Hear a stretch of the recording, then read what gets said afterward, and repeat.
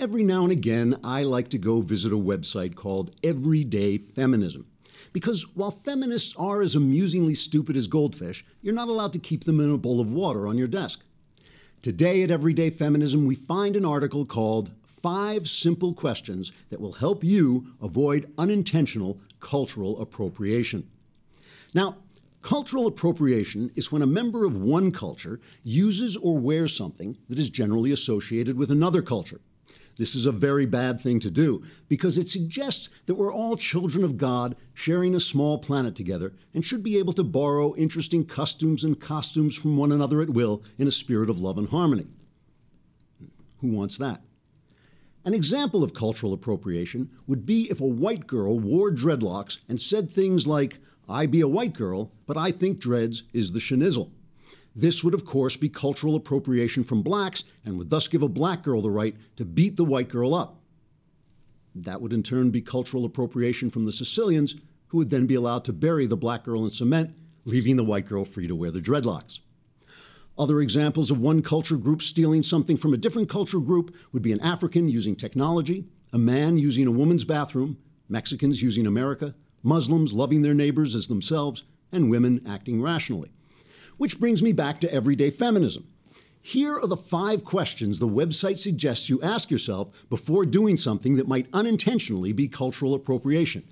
I am not making these questions up. Say you're a white girl and you want to wear a kimono. Everyday feminism suggests you ask yourself, 1. To what ethnic/racial/cultural group does the practice or artifact belong? Obviously, with a kimono, the answer is the Japanese. Question 2. How is the group that the practice or artifact belongs to oppressed? Here the answer is Japanese people have to live in Japan and are forced to speak a language no one can understand. Question 3. Do you benefit from using this artifact? How? That's really 2 questions, but remember these are feminists, and after they count past 1, things get a little unclear. Question 4. Why might your using this artifact make someone uncomfortable? Actually, kimonos are generally loose-fitting and made of silk, so it should be pretty comfortable for everyone. If not, you can exchange it for a larger size. And finally, question 5, what makes it possible for you to use this artifact? And here the answer is that your boyfriend has been hanging out on those Asian girl websites, so wearing a kimono will really get the evening off to a good start. Once you've asked yourself these 5 questions, you should know whether you're unintentionally engaging in cultural appropriation, and you should then be ready to move on to the next stage, which is intentional cultural appropriation. With a little practice, you'll soon be able to walk right up to the nearest American Indian and steal his land. Trigger warning, I'm Andrew Klavan, and this is The Andrew Klavan Show. People, I love everyday feminism. Like, thank you, ladies, for providing the laughs. Man, oh man, that site is so... Can you imagine living like that, though? Can you imagine actually, I'm really glad I tuned into this site, so I have that advice before I put on my kimono. Anyway, it's Indiana Day, and we here are going to be playing a drinking game. Every time a sentient creature even thinks about voting for Hillary Clinton or Donald Trump, we're going to take a shot. and you can watch this. You won't be able to see this unless you subscribe. So you got to subscribe. And if you subscribe, you not only can hear it, you can see it. And what you'll see is 2 sneakers sticking out from under the desk, basically. But you can subscribe and you can send in questions and we'll have you on the show. We were just talking before the show. We're going to arrange to start answering some of the mail we get if you subscribe. If you don't subscribe, then we just ignore you and may even drop by your house and take things. We don't know. All right, so it's on to Indiana, and things are looking grim for the Cruz people. Ted Cruz is not happy. Not only there's a poll out today, a Gallup poll, and this is not about the voters. This is how Republicans see Ted Cruz. Okay, there's a Gallup poll that says Ted Cruz, who's attempting to hold on to the narrowing possibility that he can wrest the GOP nomination away from frontrunner Donald Trump, faces a crucial Indiana primary on Tuesday. Meanwhile, and perhaps ominously for Cruz, he has run into headwinds among Republicans at the national level. His image has essentially nosedived over the past week or two, while Trump's image has become more positive. Republicans' views of Cruz are now the worst in Gallup's history of tracking the Texas senator. His image among Republicans and Republican-leaning independents is at 39% favorable and 45% unfavorable. This is among Republicans, based on an April 24th to 30 interviewing for a net favorable score of -6. The last few days have marked the first time we have seen Cruz's image underwater since we began daily tracking in July. That's the Gallup poll. So Republicans don't. Now, part of this is obviously just the effect of losing. I mean, part of this is that Donald Trump, had these mega victories all throughout the East Coast, all throughout the, train Amtrak corridor. And I think that it's just making Cruz look desperate. He's tried this thing with Carly Fiorina. He tried teaming up with Kasich, and I think people are just thinking like, he's beginning to sweat. You can see him sweat, and I think people don't like that. And of course, there's also the fact that the Republican establishment can't help itself but voice this hatred of Cruz. They have been, Cruz went into the Senate. He called Mitch McConnell a liar. He, shut down the Congress. He shut down the government over funding Obamacare. He made a show of his own integrity in contrast to the lack of integrity of the Republicans. And somehow, I don't know, the Republicans didn't take that well. John Boehner, who is like the avatar of the establishment. He is the establishment turned into a human being. John Boehner called him, he said, Lucifer. He's Lucifer in the flesh. And the Satanists objected to this. The Satanists objected to Lucifer, their hero, being compared to Ted Cruz. It says, Magus, Peter Howard Gilmore, the high priest of the Church of Satan, said in a statement, having a conservative Christian likened to Lucifer, someone who opposes equal rights for same-sex couples and promotes the ability to deny services to people with different values, we Satanists see as besmirching the positive, heroic aspects of Satan as portrayed by Milton in his epic poem, Paradise Lost. So that rumbling you heard was John Milton rolling over in his grave. That's not what I meant. So these guys took an English class in college. They took like English 101 and read stories about Satan as a hero in Paradise Lost. Anyway, now Cruz is reduced to claiming that he and Boehner never worked together at all. Here's Cruz responding to this. I don't even know John Boehner. During the government shutdown, I reached out to John Boehner, and I offered for Michael Lee and me to come over and work with the Speaker. Can we resolve this and actually get something meaningful done to stop the disaster that is Obamacare? John Boehner's response was, I have no interest in talking to you. What possibly could be accomplished by having a conversation? No, I will not meet. So when he says that I'm the worst guy he's ever worked with, he's never worked with me. The thing to understand about Washington, actually Boehner's comments reveal everything that is wrong and corrupt with Washington, everything that you're angry with. When John Boehner calls me Lucifer, he's not directing that at me. He's directing that at you. What Boehner is angry with me for is not anything I've ever said to him. I haven't said much of anything to him.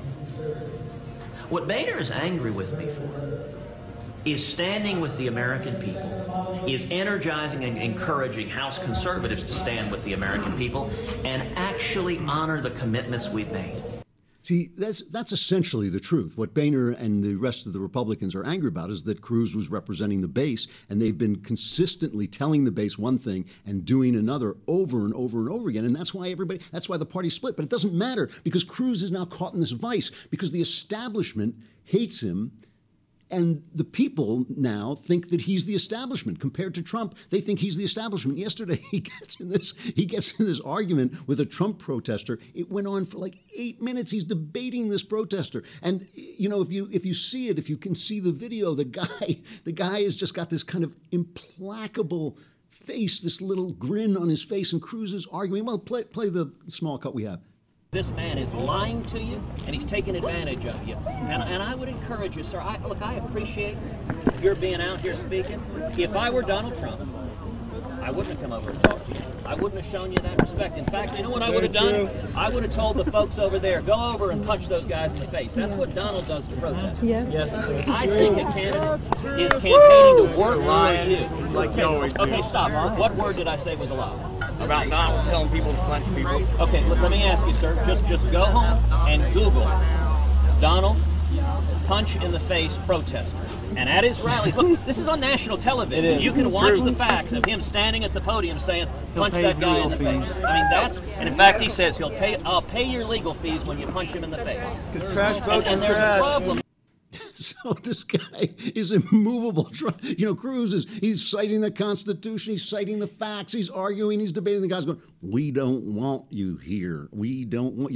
It's kind of like now Trump has secured the oxycontin vote. I mean, everybody on oxycontin. It's like Donald Trump will stop the pain that I'm in when my oxy prescription runs out. It's like, and that is the election in a nutshell. I mean, Cruz thought he was going to go out with the principles of the base, with the ideas of the base. And he didn't realize they don't want the principles. They don't want the ideas. They want their feelings personified. They feel cheated. They feel that America has lost its stature in the world, and they want those emotions personified. It doesn't matter why. It doesn't matter what the idea, whether this ideal fixes or that idea. They just want that anger personified, and Donald Trump is going to do it.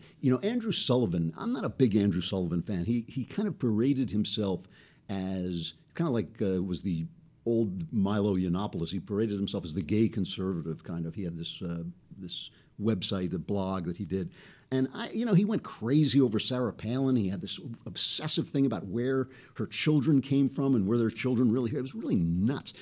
But he's written a piece for New York Magazine, which basically says America is now ripe for tyranny because we've become too democratic. And it's a very interesting piece because I always kind of suspected I didn't really trust Sullivan's conservative bona fides. He always just sounded like a sort of Democrat with a little bit of wisp of good sense. But this does sound pretty conservative. He talks about reading Plato, the philosopher, not the colored clay. And Plato didn't like democracy, first of all, because they killed his mentor. The democratic Greeks killed his mentor, Socrates. And he wrote his dialogues through Socrates. He made Socrates a character, and Socrates would proclaim his philosophy. And in the Republic, he takes on democracy, and he doesn't like it. Plato asked a very simple and disturbing question, which is, who is wise, the many or the few? And obviously, few people are wise, not the many are wise. And so he said, well, why should the many then have the right to vote and to decide the government? Now, he didn't know about the wisdom of crowds, which is an argument against it. But Sullivan has a take on Plato's Republic. A little bit, I'm not sure how much of it, it's been a while since I've read The Republic. It's a little more Sullivan than Plato, but still. Here's Sullivan writing about it in New York Magazine. Socrates seemed pretty clear on one sobering point, that tyranny is probably established out of no other regime than democracy. That's a quote from The Republic. What did Plato mean by that? Democracy for him was a political system of maximal freedom and equality where every lifestyle is allowed and public offices are filled by a lottery. And the longer a democracy lasted, Plato argued, the more democratic it would become. Its freedoms would multiply, its equality spread, deference to any sort of authority would wither, tolerance of any kind of inequality would come under intense threat, and multiculturalism and sexual freedom would create a city or a country like, quote, a many-colored cloak decorated in all hues. Sullivan goes on, the rainbow flag polity, Plato argues, is for many people the fairest of regimes. The freedom in that democracy has to be experienced to be believed, with shame and privilege in particular emerging over time as anathema. So shame and privilege are the worst things that can happen, which does sound very much like America today. Sullivan continues, but it is inherently unstable. This democracy is inherently unstable as the authority of elites fades, as establishment values cede to popular ones, views and identities can become so magnificently diverse as to be mutually uncomprehending. And when all the barriers to equality, formal and informal, have been removed, when everyone is equal, when elites are despised and full license is established to do whatever one wants, you arrive what might be called late-stage democracy. There's no kowtowing to authority here, let alone to political experience or expertise. And this is when a democracy has ripened as fully as this, Plato argues, a would-be tyrant will often seize his moment. This is where the tyrant comes along and sort of says to people, you are being abused by the authorities, you have the right to do anything you want, and I will represent those feelings that you want. So it's a well-written piece and worth taking a look at.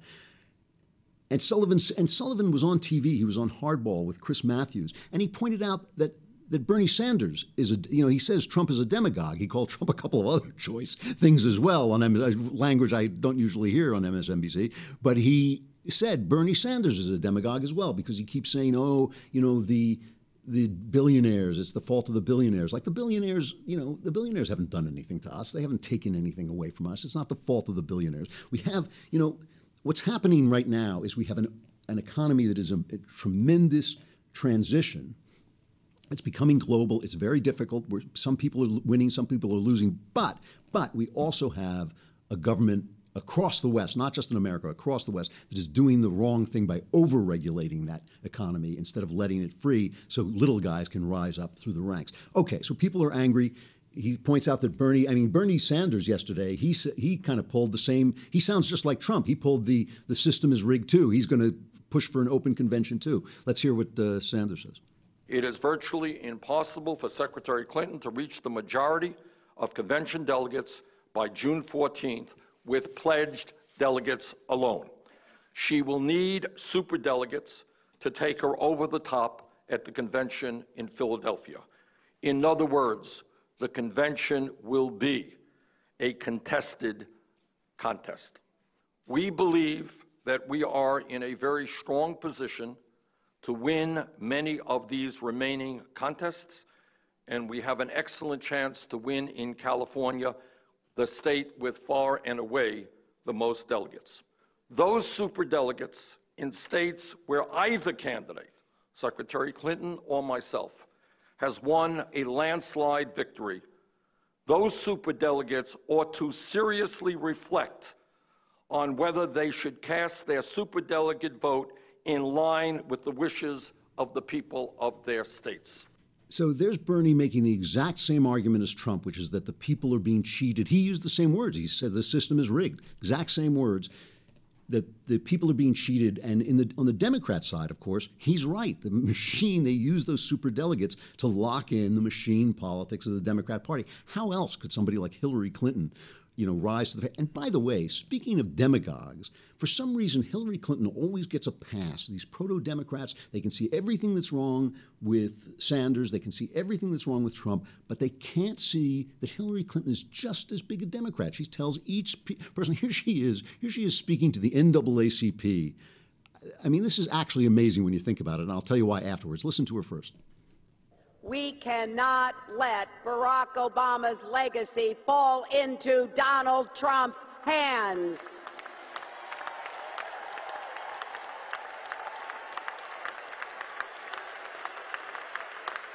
We can't let all the hard work and progress we've achieved over the last 7.5 years be torn away. We have to move forward together. We have to bring our country together. We have to keep working toward that more perfect union. That mission feels more urgent than ever now that the Obama presidency is coming to a close. We've been blessed to have this strong, thoughtful leader sitting in the Oval Office and an exceptional First Lady by his side. They have made us proud. They have represented America to the world with style and grace, and it is up to us to make sure that when they leave the White House, the concerns and priorities they champion, the hopes and dreams that Americans have entrusted to them, don't also leave. What's insane about this is she's in Detroit.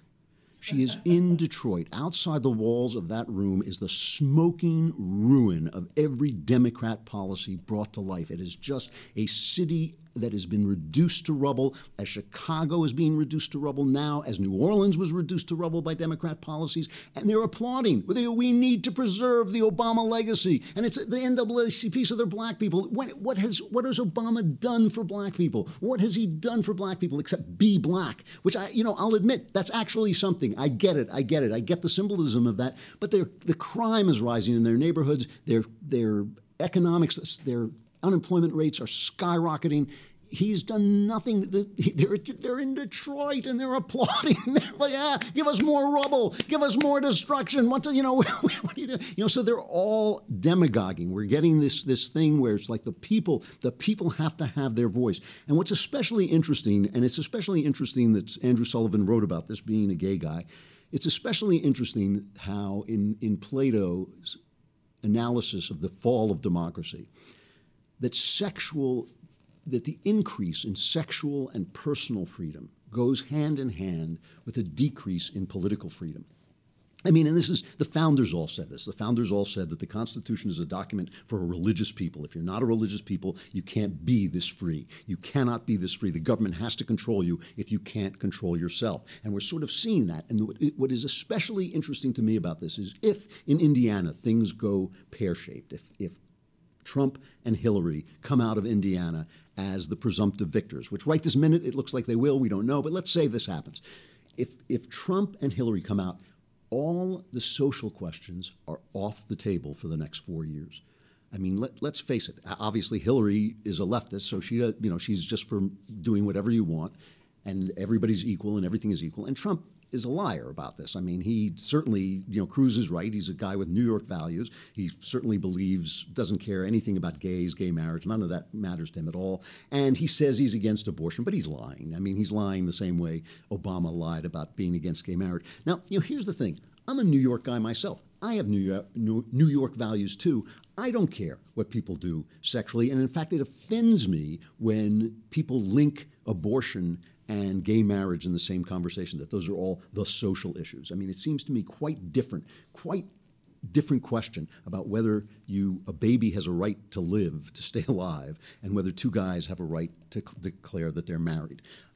But what is true is that when you strip away any sense of right and wrong, when everything becomes about tolerating difference. I mean, because let's face it, a genius is abnormal, and so is a serial killer. The only question is right and wrong. You have to be able to ask those questions. And if we can't ask the question about whether gay marriage is right or wrong, if that is an offense, if we can't ask the question about whether a guy going into a girl's bathroom is right or wrong, is that good or bad, and we can't ask the question about abortion, whether it's right or wrong, if that's just an offense against freedom, if everything is an offense against freedom and nothing is a question of right or wrong, we eventually lose our humanity. There's a video, I'll show you this brief clip of a video of a Right to Life group.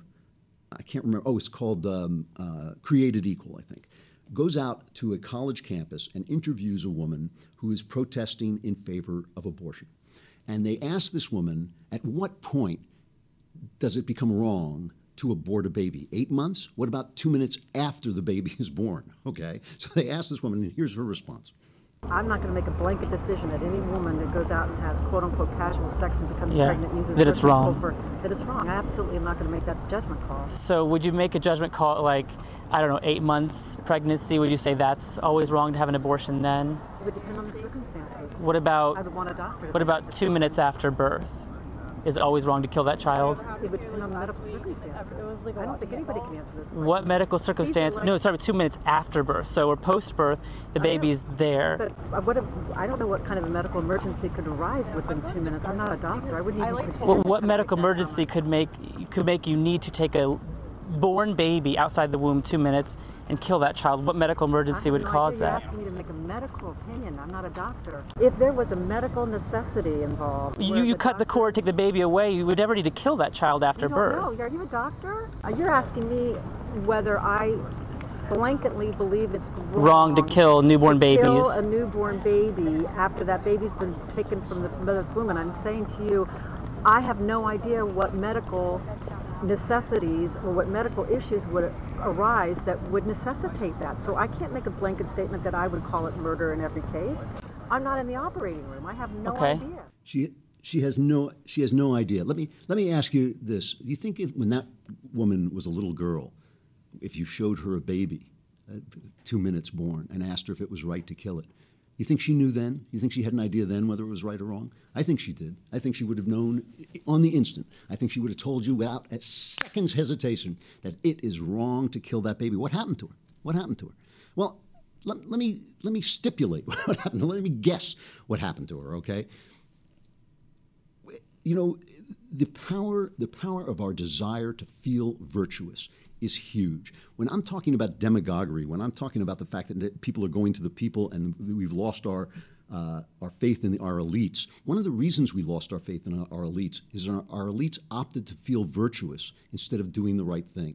Our elites opt to feel virtuous about Mexicans coming over the border without thinking that maybe poor people suffer when illegal immigrants come in and take their jobs. They don't think about that because they feel virtuous. They feel understanding. Elites feel virtuous when they say, oh, you know, yeah, sure, let a man who thinks he's a woman use a girl's bathroom. You know, they're not the ones who are going to get attacked. They're not the ones who are going to be assaulted or have their little girls. You know, they're going to be protected. They have the money and the status to be protected from their own decisions. When you do something that's wrong, like have an abortion, the act of turning back becomes so difficult. The act of saying, I did something wrong, I am ashamed, I feel guilty, I need forgiveness. That's a really, really tough thing to do. And if people are standing on the sidelines cheering you on to the next step, saying, don't feel bad, there's nothing to feel bad about. All reactions to people, it's just about your freedom. It's all about your freedom. It's not about right or wrong. It's not about the, you know, once, look, I want you to be free, but once you're free, you start to have to make decisions about what's right and wrong. If you keep going down that road, that's what you end up with. You end up with a woman who cannot tell whether it's wrong to kill a newborn baby. She can't tell. She said herself, I have no idea. And like I said, when she was a little girl, she knew, but now she doesn't know. And we're in danger of that happening to our country when you are appealing purely to pure democracy. We're not supposed to be a democracy. We're supposed to be a republic. The people want what they want. They want to be free. They want to have pleasure. They want to get more stuff. They want to pay fewer taxes. I mean, we have this in California where every law is voted on by the people. You know, give us more stuff, but don't raise our taxes. Give us more stuff, but don't raise our taxes. And then when they raise the taxes and they tell us that everything is fine, as they're doing now, we don't get anything for it. We don't get any new services. I mean, we are just broke, and our pensions are going to bankrupt the state. Doesn't matter. Give us what we want and don't make us pay for it. That is what the people say. When Plato was afraid of the many, when the founders of this country were afraid of the many, that's what they were afraid of. And so now we are about to have, if Indiana goes sideways, if Indiana goes pear-shaped and Trump and Hillary come out as the presumptive nominees, that is what we're going to have for the next 4 years, and it's now going to become our responsibility. The responsibility of those who said no, the responsibility of those who said don't do it, don't go there. It's going to become our responsibility to begin the very, very difficult process of teaching people again that there is no freedom without morality. There is no freedom without God. There is no freedom without religion. And that is where we're going to start. You know, if you wonder why guys like Glenn Beck, crazy guys like Glenn Beck and Ben Shapiro, I mean, guys, right? I mean, these guys belong in some kind of padded room, right? You wonder why they're the ones standing up. It's because they know the face of their God, you know, and maybe you don't agree with their version of God, but at least they know that morality is there. It is not just, an opinion. It is written into the fabric of reality. And we're going to have to begin the very difficult process of teaching a people that has been fed on its own freedom, that they're going to have to learn how that fabric of reality works once again. Should be an interesting day, folks, and I'm starting. Just a few more minutes of the show, and then I start drinking. So it's going to be great for me. We're going to have a good time. All right, stuff I like. Now I am talking about Crazy Ben. I've been stealing from Shapiro this week to do some stuff I hate, but I'm not just doing stuff that I particularly hate. I'm doing stuff that everybody else loves that I hate, and it's not that I hate it. I just think it's bad. I think it's bad. And what makes a work of art bad? You know, you say, well, work of art is just a taste. I don't agree with that. I don't agree that taste defines a work of art. I think that a work of art is there to do something. It is there to teach us about the inner experience of human life. And if it lies to us, no matter how entertaining or convincing it is, it's actually doing us a disservice. And so the picture I want to talk about today is Avatar. This is to me the Imagine of movies. You know the song Imagine there's no, it's like such a popular song, it's just an awful, awful song. The music is lousy, the words are ridiculous. Avatar is the same way. People got so obsessed with this fake planet this fake world in Avatar, that they would build websites and kind of yearn to be in this among the Avatar people and all this stuff. And basically, I mean, it's a movie that was an attack on the Bush administration. It was the bad guys or these military guys come to the planet to steal their resources, as James Cameron was arguing essentially that we had gone over to the Middle East to steal their oil, which was absurd. The movie is bad. First, the plot is completely unoriginal. It's Dances with Wolves and Pocahontas. A guy goes into a native culture, a civilized man goes into a native culture, falls in love with the native culture, and becomes one of them, and realizes he's got to fight against his own evil civilized culture. It's the old noble savage routine, which is just absurd. Savages are savage. It's not a happy life. But the other thing that is so dishonest about it is that it's about the need for energy. They go to this planet to steal their energy. And everyone on this planet is living at peace with nature. They're at peace with nature, you know. They have trees that light up, and they fly on dragons, and the women are treated with equality, and the women are warriors. Now, you can have things that light up in the dark, and you can fly, and you can have equality for women, but you need one thing, one little magic thing to make all that happen, and that's oil. You need oil. You need energy to light the lights. You need energy to make the planes fly, and you need technology to bring women up to the, you know, if everything is just about upper body strength without technology, men are going to be dominant. If you want to bring women up to equality, you have to have technology that makes people more equal, to make more able to compete. You need a world of the mind, and a world of the mind is created by energy. So Avatar is just a dishonest picture that was showing you that you could have everything that oil gives you without oil. And it was dishonest in the sense that it portrayed America's military as being rapists of the land. Everything about it was dishonest. It was also boring. On top of everything else, it wasn't really a good movie. So that's stuff I dislike. We'll only do one more of those. We'll get back to stuff I like next week. All right, on to Indiana, or Who's Your Daddy, as we say. Never mind. And we'll be back with the results tomorrow. I'm Andrew Klavan. This is The Andrew Klavan Show. Thanks for listening.